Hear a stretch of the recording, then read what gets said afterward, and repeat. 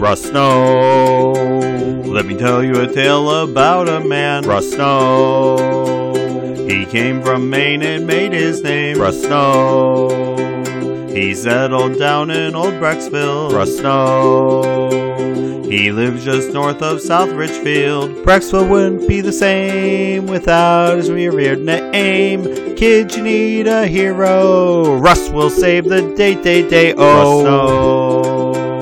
He had a wife and a couple kids, Russ Snow. Killed many a snake, oh yes he did, Russ Snow. Sold 2 oxen from Dewey's place, Russ Snow. If you didn't pay your tax, he'd be in your face. Brecksville wouldn't be the same without his revered name. Kids, you need a hero. Russ will save the day. Russ Snow. Still has a house on Snowville Road, Russ Snow. He fired the bricks to build his abode, Russ Snow. The brick house where the Snows were born, Russ Snow.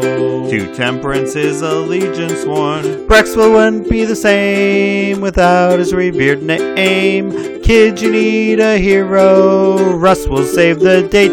Russ Snow. Just call Russ Snow. Woo, yeah, woo. Yeah, that's Rachel Luther on the ukulele. Nice going, babe.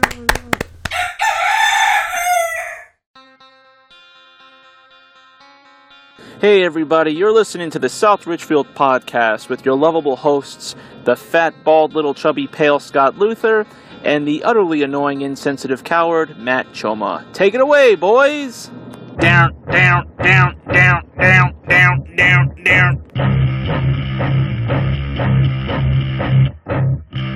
Hello, everyone. Welcome to the South Richfield Podcast Show. This is your host, Scott Luther.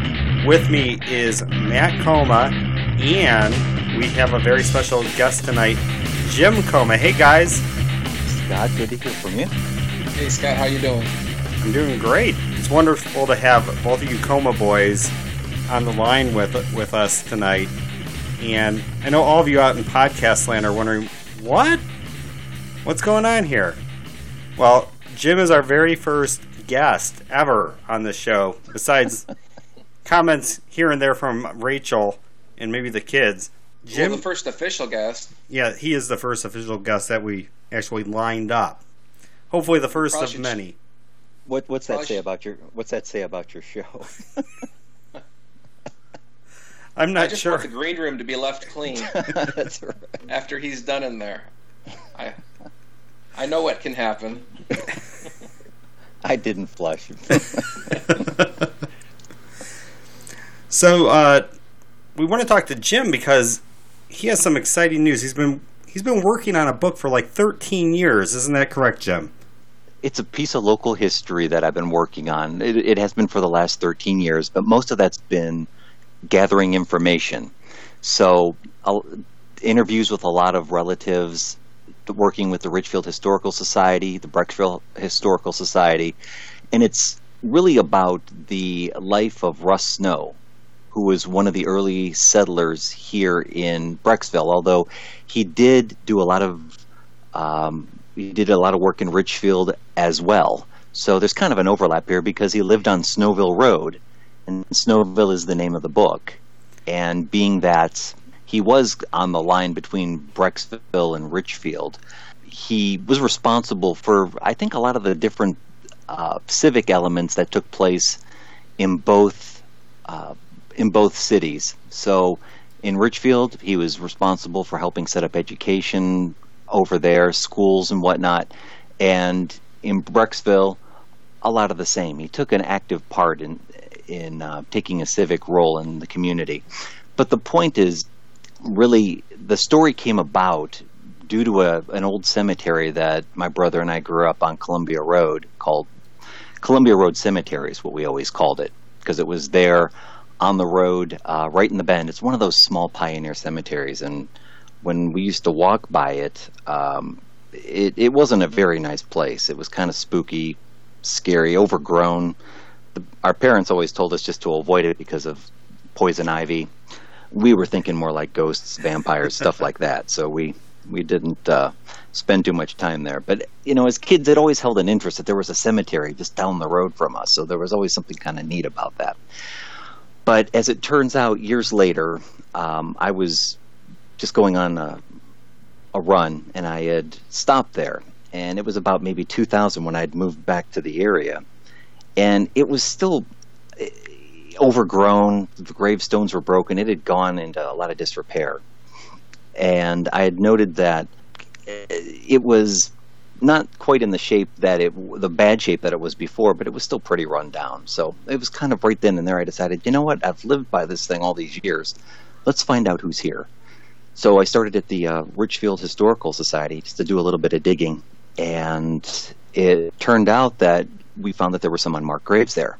And it sparked my interest because there were a couple names listed there as to who those unmarked graves may belong to. And it was the Snow family. And I'd remembered through the years that my dad had picked up books on the Snows that were self-published books by Dorcas Snow.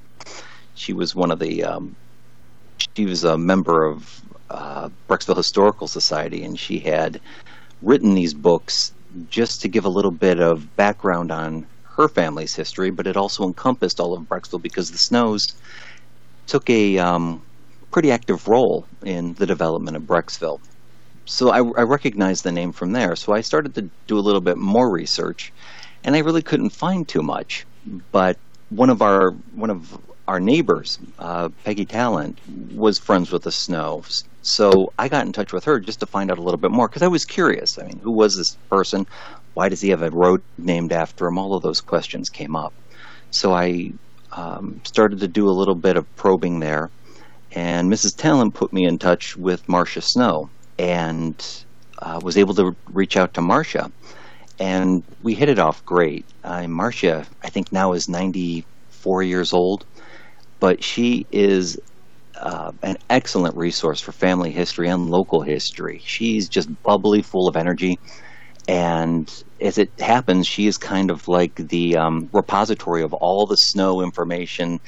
Everything kind of gravitates to her. So she had notebooks upon notebooks full of pictures and articles. And as it turns out, she had a lot of the information regarding Russ Snow. She had his journals, his diaries, his notebooks, and the letters that he wrote back and forth to his family.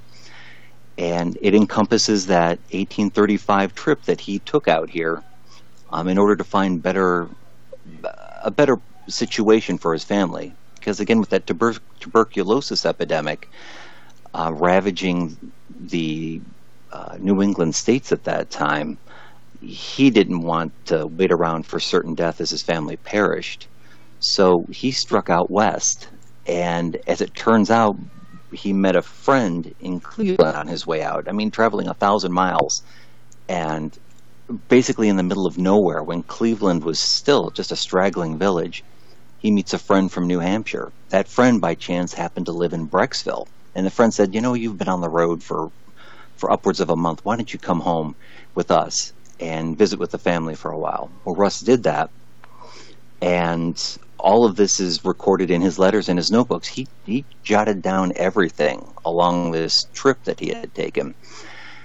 And basically his entire life is recorded in that way, in some way, shape, or form. So I was able to take that information that Marcia Snow had and put a story around it. And I'll tell you what, it was fantastic, gripping reading for me, because it just told the tale of an individual that very hard to say if this kind of person exists anymore, that has the ability to be self-sufficient. I mean, the know-how to build a cabin, to strike off on your own, to get your own food, to identify all the plants that were safe to eat out there, to basically to do for himself. It was just, to me, it was an amazing story. And as I started to write it, there was a lot of false starts and stops. But along the way, I was able to get a good narrative going, and it wound up being close to 500 pages when all was said and done. How did you know when you were done? Well, basically, it encapsulates his life. The story is out there. It was just a matter of taking everything and organizing it in such a way, in a linear fashion. Because I think think you had mentioned, or Scott maybe had accessed a book that's out online called The History of the Family of Benjamin Snow. Right. And that was a family genealogy that was written in 1907. In the early 1900s, family genealogies at the turn of the century seemed to be all the rage. You can find a lot of them out there. And I think the from the 19th century to the 20th century prompted a lot of that. So there was, I think, a drive to write these really extensive genealogies that go beyond the old dry, here was so-and-so, born this date, died this date, rather than a list. There were stories that were told from individuals that still had all this information in recent memory for that time. So the family would write this in a narrative form? Some of them did. The Snow family did this. They were that was one thing about them, is they were very literate. They were very artistic. Writers, painters, musicians, all of that ran in the family. All from Maine? Everything stemmed from Maine. Oh. So it just kind of grew out from New England out in this direction. And again, what year did he make the trip out here? What was the year? It was in 1835 when he made the trip out here, and it was on horseback. And so it's after the War of 1812. Wasn't Russ a veteran of that war? He wasn't. He joined the New Hampshire militia, which is essentially the army, right after the War of 1812 ended, and he did his service for 4 years after that when he was in New Hampshire, and then he moved to Maine after that point to start a family. So, again, back to the genealogies, though, that was really the core of where the story was from, because there's Russ, all of his brothers, and then the descendants of that family are all listed in there as well. But when you read these genealogies, a lot of them are kind of spotty, like a shotgun effect. There's a story here, and then maybe 200 pages later, another story on that individual. And while you may have a core story, there's lots of interesting bits that are scattered throughout that when you tie them all together, make for a great narrative.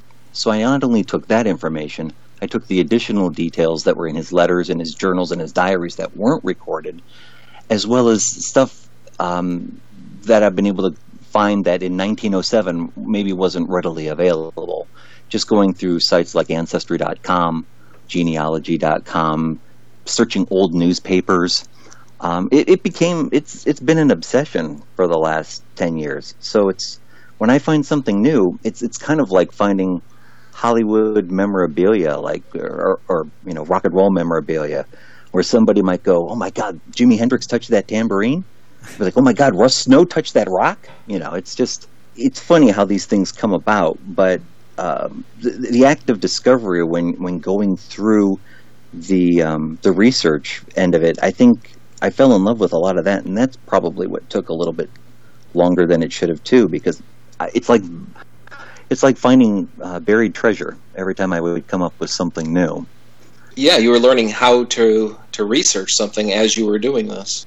Yeah, I'm totally prepared for life in the 19th century now. So if something were to happen, I think I stand a chance. But yeah, all of that information that he had to contain to survive. So this all started with you getting the interest in the cemetery. What transpired with the cemetery and the additional information that you learned? Did you learn who was buried there?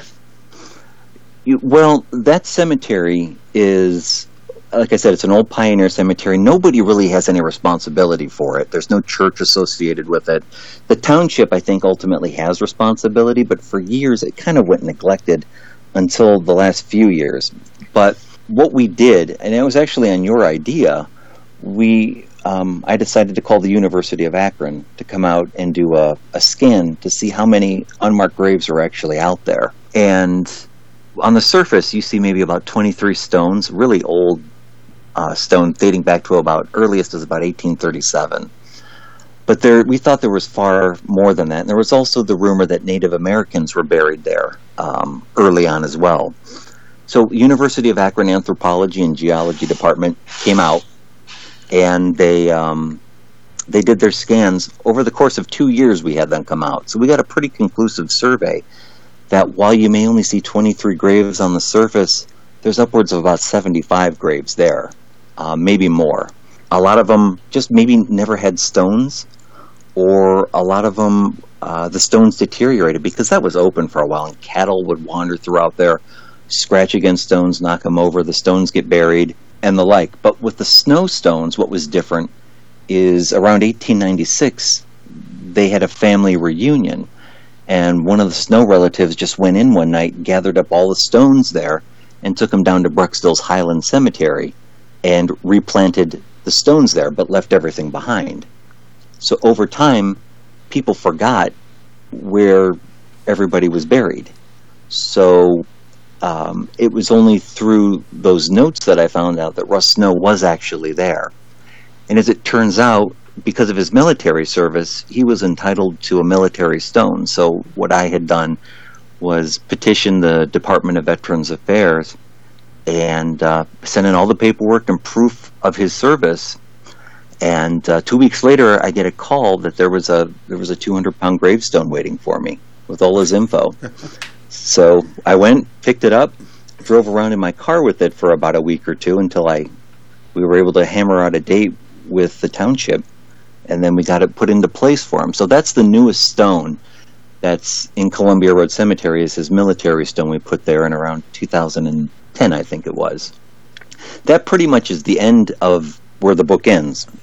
So it goes through his whole life that I was able to glean from his notes, his journals, and his letters, and it ends basically with us placing the stone there kind of to cap off his long and interesting life.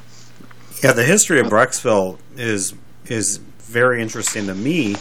I mean, I've lived on the pretty much the border as well all my life, and you know, the first settlers in Brecksville were right down the street at the corner of Boston and Broadview. I believe Seth Payne in 1811, and then he also had a son-in-law who actually lived across the street in Royalton Township on the other side of Broadview Road. And they were surveyors, correct? They came with Moses. Yeah, they came with Moses Cleveland originally. Seth Payne was one of the early surveyors of Cleveland, and then he decided to stay here after he had seen the area. He came back and settled. What made Russ choose this area as a place to stay?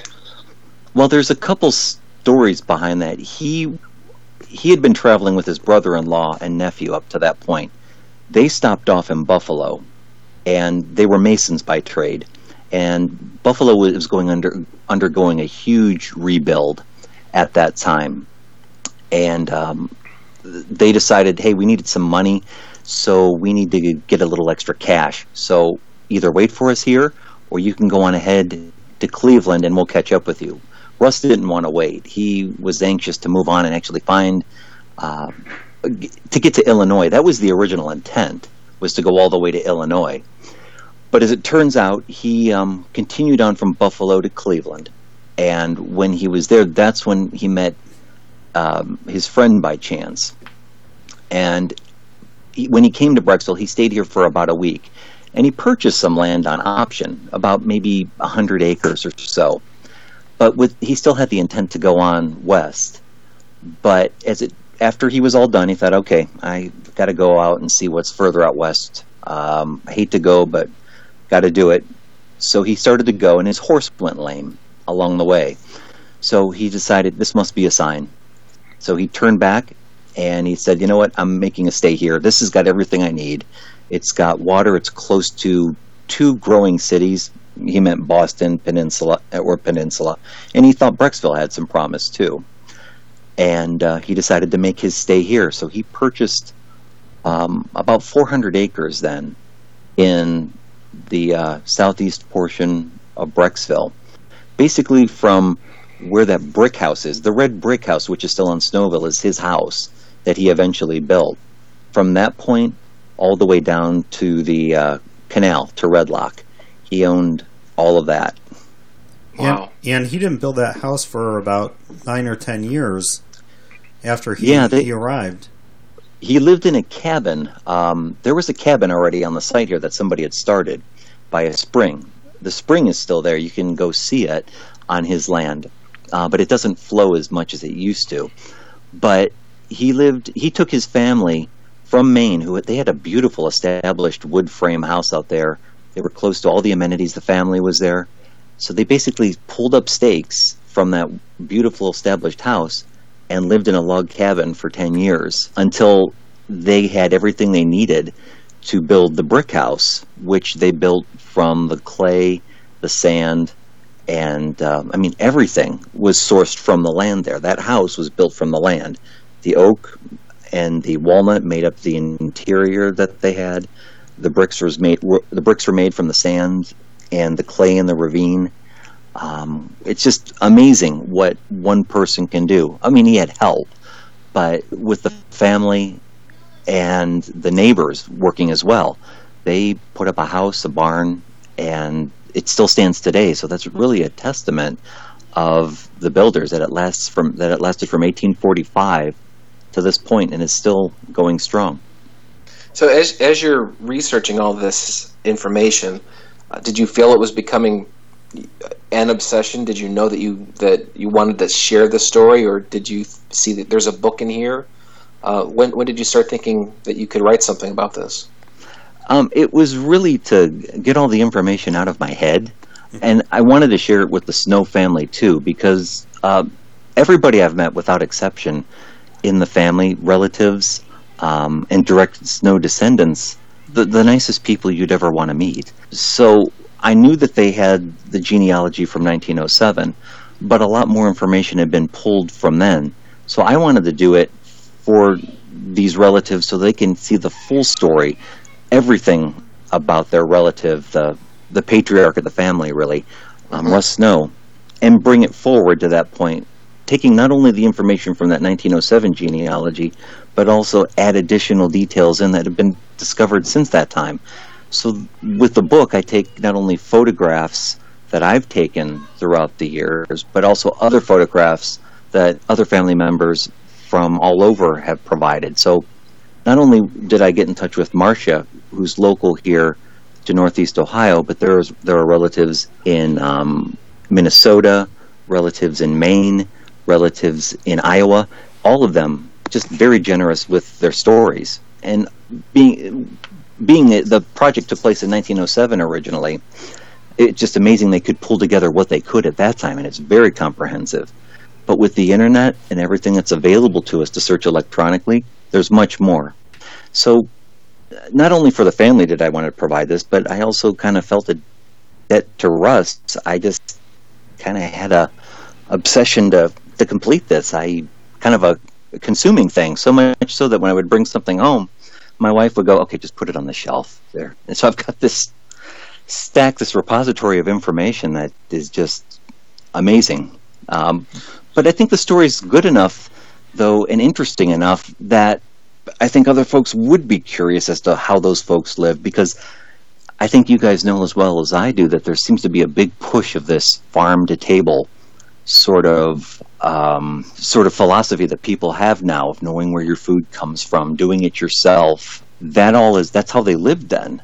And yeah. It wasn't a fad. It was how you lived. Right. When you said organic, that's basically how our great-grandparents ate. So yeah. That's so now that you have this done, the obsession that was driving you, is that obsession gone, or is there a future work? Well, I had to cap it off at some place, because I kind of set a target for myself in the last year. I said this has to get done, because there's several people that are getting up there in age that I want to read this.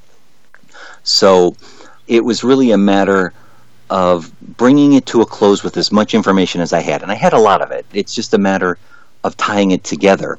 So my hope is that other relatives might read it, might have additional information, because the way that Amazon works, that's who I'm publishing through, you can always update the book, and anybody that purchases the book electronically will automatically get any updates that you send out. So stories, photos. That's interesting. So you're selling this through Amazon. If people are interested out there of our many, many listeners, how can they go and purchase a copy of this book?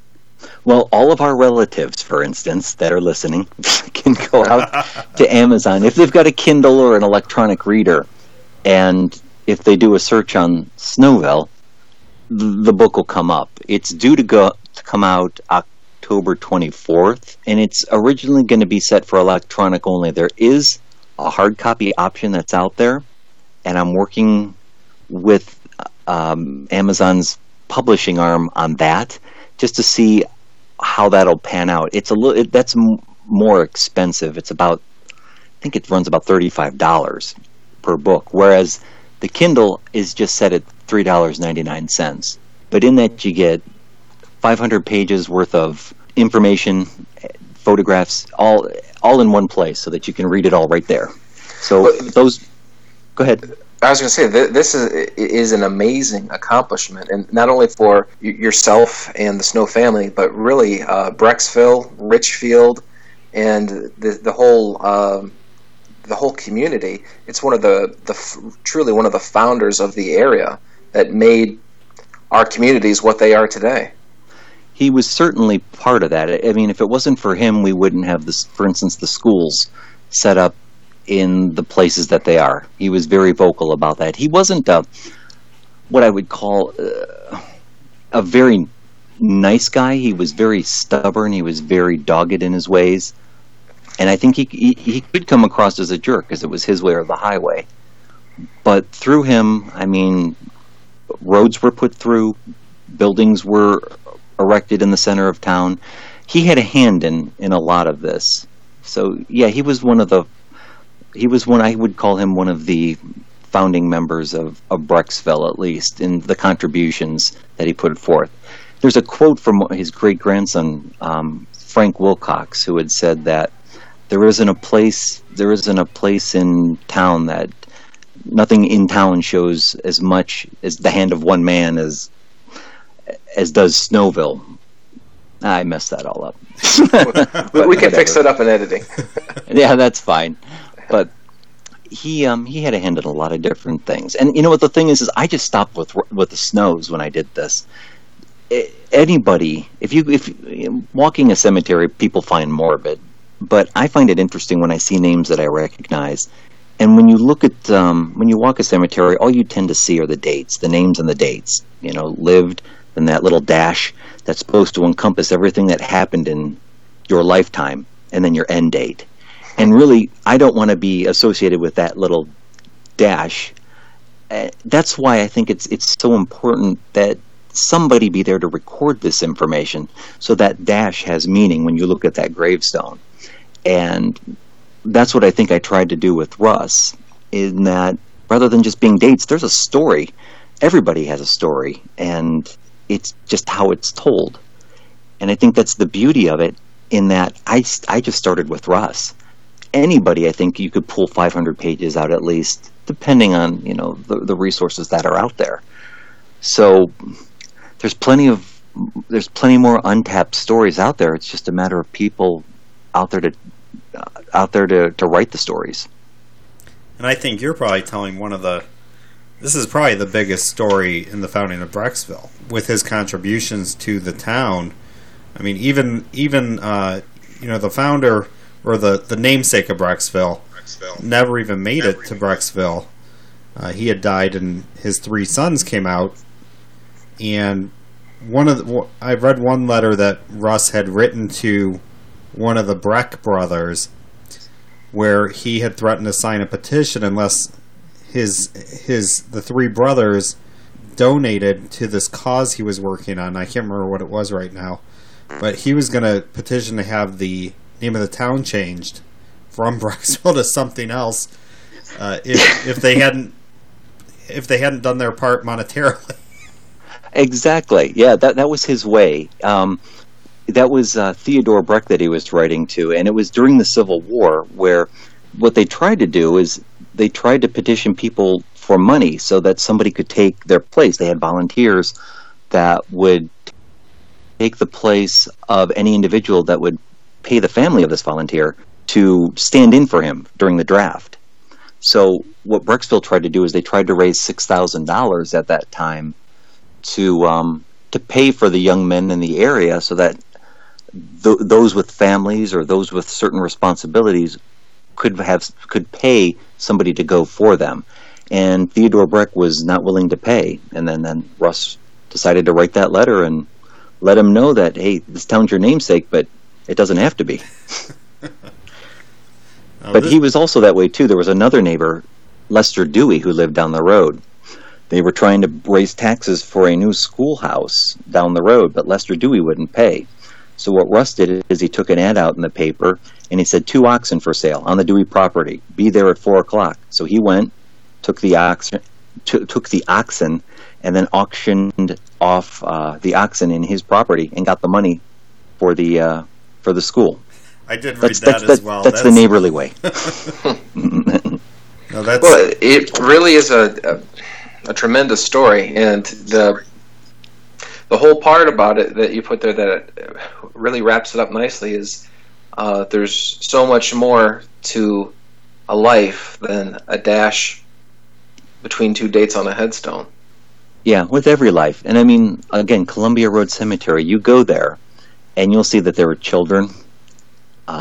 There were also very old people that had passed away. Any cemetery, of course.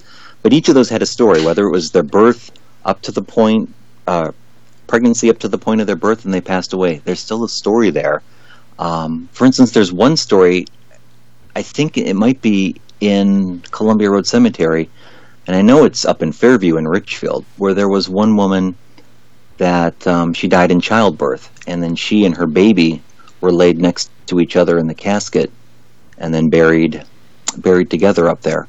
So there's a story there too. It's just a matter of somebody to do the research to tell it. And it's all in the telling how it all comes out. So I've tried to make it really readable, like the 1907 genealogy that the Snows had before, so that you're not just looking at dry dates and whatnot. There's details there to make it all relative. And again, your book comes out on October 24th on Amazon. And I know I'm going to pre-order for sure. Well, thank you. As am I. And there's 2. And I was talking... local history, there's a niche for it, and a lot of people find it interesting. It's just nice to know that I don't have to travel to France or to England to pursue, a historical research. It's essentially in the backyard here for me. And I take great pleasure walking back in the Snow Woods and seeing everything back there, things that he touched. I mean, by walking around, you see the whispers of like human intervention down there still, with blocks stacked. And although they're overgrown, you know that it was used at one time, where they chiseled out these blocks for their basements, and here they are. Here's the remains of all that. It's very scenic, very beautiful. It's all parkland now for the most part, all the areas that used to be his land, but definitely worth looking, and I'm glad it's been preserved, so at least we have spots like that. Yeah, it sounds like you had some help on the book from various people. I was talking to Mrs. Talent this morning at church, and she said she proofed it for you. She did. I do have people looking into it to help with the editing, and they do it, just I'm thankful that they're willing to do it for free, and Mrs. Talent's been very great about going through it and reading it, and granted, our friendship goes back a long ways, but I told her, just be brutally honest. If there's something that doesn't look like it's going in the right direction. She said she loved it, so I give that's a good enough a stamp approval for me, at least on that. But I think anybody that's interested in local history, that specifically Richfield or Brecksville, I think will find it to be worth the read. And at $3.99 for an electronic copy for 13 years worth of work, I think it's worth it. Yeah, it's money well spent. Yeah. Well, you can definitely hear your passion for it, and it really is. You can tell it's been a labor of love. And I know, just talking with you over the years about getting it done, I can imagine what it feels like to know that it's over and you finally have that off your back, and that you have something out there that really can a testament to what a great man this was, and what an important figure he was in the area's history. Yeah, I mean, there were probably men of equal stature there. It's just that we're fortunate in that all of this was written down. And then I was just able to compile it and put a story behind it so that it did flow in a linear fashion. And I know with me talking about all of this, a lot of my... I'm not a very good speaker in that respect. A lot of my approaches, like scattergun, are going off on tangents here. But I think I'm able to express what I've got to say really well, at least in writing. And a lot of time, I think, was taken to lay this out so that I think it does Russ Snow justice to tell his story. But as for what happens next, I'll still continue to work because my interest is still here on it. But for now, after 13 years, I think I'll take a little bit of a break and then maybe get into something else. But it's been fun. I enjoy it. Great. Congratulations on getting it done. Oh, yeah, that's a big part. Thank you very much for coming on and sharing that with us. Sure. I hope I didn't put everybody to sleep. Well, that does it for our second episode of Season 2 for the South Richfield Rooster Podcast. Special thanks out to my brother, Jim Coma, famous author of Snowville, available at Amazon.com starting October 24th. All our listeners go out there and check it out. And if you have any questions or comments related to all things South Richfield, please check out our website or our Facebook page and our Twitter feed at South Richfield. And it's under James Coma instead of Jim. So if you search by author, look for James, or just type in Snowville. It'll come right up. There you go. You can pre-order it today. So it was awesome having Jim on. Thanks for lining it up. And if anybody else is working on anything local history-wise, let us know. We'd love to have you on. Yeah, I'm going to start working on something, Matt. Well, I can't wait to read what you have. The Luther history in itself. No, I'm working on the Coma history. Oh, well, that's easy. All you have to do is go down to the Summit County Sheriff's Office. They've got all you need there. Well, you have a famous NFL, cousin? Yes, John Coma played for the 49ers in 1981 when the 49ers won the Super Bowl over the Cincinnati Bengals.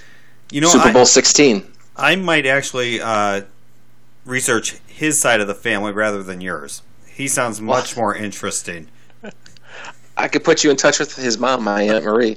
Nicest lady on the planet. All right, everyone. Like Matt said, thanks for listening. Thanks to Jim for coming on, and we will talk to you later. Stay classy, lucid, aware. Keep your eyes on the sky, South Richfield. Keep reaching for the stars, just like Jim did, and you can accomplish anything. So long.